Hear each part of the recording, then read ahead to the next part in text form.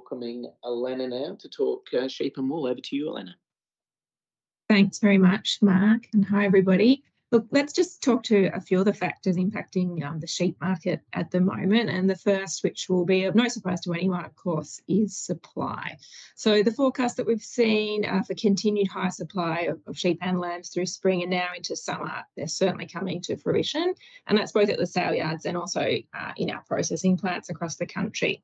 We've got yardings of both lamb and mutton continuing to trend higher month on month. We're seeing producers respond to some really varied conditions across the sheep producing zones, some reducing breeding new numbers, perhaps trying to manage the challenge of a dry summer ahead, and then others who might be just offloading lambs a bit earlier than they might have planned and a bit lighter perhaps also than they might have liked.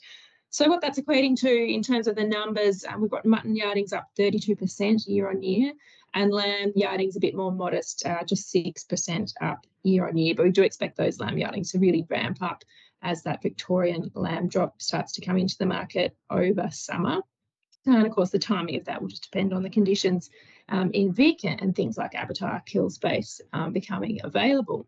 But speaking of the abattoirs and the processors, we've seen increased throughput of sheep and mutton this year in terms of slaughter numbers by almost 50%. So just a huge increase in the amount of mutton going through the system. Lamb, again, slightly more modest, up 9% at the time of writing. That's through to the end of October. However, as was the case for yardings, we do think that lamb slaughter figure will continue to grow through the summer as that extra supply comes through. So I think that's the supply situation in a nutshell, up and up. So on to demand, and more particularly export demand. Thankfully, really thankfully, through this time of really high supply, we're seeing our key export markets remain really robust. We've still got record volumes of lamb and mutton leaving our shores, and we've got lamb tracking 12% higher year on year for the month of October. We were only just shy of an all-time record, which was just posted back in August this year. So still really, really strong volumes heading out, which is really, really good. In terms of where it's headed, China continues to capture most of our exported lamb. About 21% of the market is what they've taken for the year to date, but followed really closely by the US market. And I just wanted to call out the US as an opportunity for price recovery in the lamb market, because there's opportunity, I think, for significant recovery of volume to that market. And to put some figures or perspective on that, this year we've traded on average about 5,500 tonnes of lamb to the US per month. Last year, that figure was more like 6,200 tonnes. So quite a difference when you add it up over the year. And they're coming off a market share position historically of around 26%. At the moment, the US sitting at about 20%. So even without going over any prior volume that we may have sent to the US, there's still a gap to fill in that market once the economic conditions in the US start to recover. And of course, when and how that's going to happen is not an easy one to predict, but there is light, I think, should that occur. Just briefly in mutton and to exports, total export growth of 48% year on year on the back of those really high slaughter numbers, and China just playing a huge role in mutton. They're now responsible for 50% of our exports. We've not seen China at that level since back in February 2021. And we've got exports to China up 74% year on year, so just huge. Similar to lamb though, mutton exports to the US pretty subdued. There was really promising volumes in October. They were up 90% on the prior month, so almost double, but coming off a really low base. So those numbers can sometimes be a bit out of context. And just on that US market, you may have heard or read about in the media a bit lately, the mantra higher for longer when it comes to US interest rates. And effectively, that's not a good thing for Aussie sheep and lamb. It presumes a longer period of pressure on the consumers in that economy, where lamb and mutton are sort of a high-end food service type meal, which of course is highly discretionary. So whilst there's opportunity for that market to come back, it could be some time before we see that occur.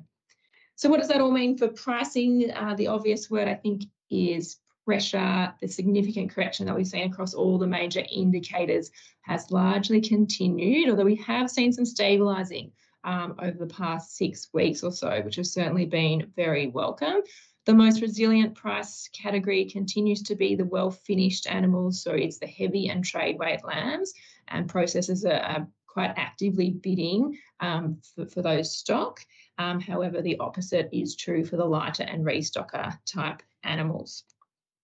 It's a factor of where we're at in the market. We've got dry conditions setting in plenty of places. We've got higher than last year or the couple of years prior feed grain prices. So it's going to put pressure on restocking and feedlotting margins, and also confidence for producers to take those short-term trade positions.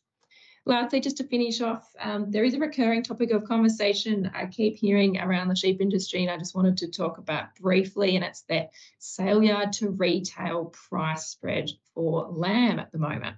So the latest data available for MLA, it's only up to the end of September, it's quarterly data, shows that the spread between the retail price of lamb and the national trade lamb indicator, and those are typically the type of lamb you'll see on the Australian shelves, it's at an all-time high, historical high, of around 1,450 cents per kilo.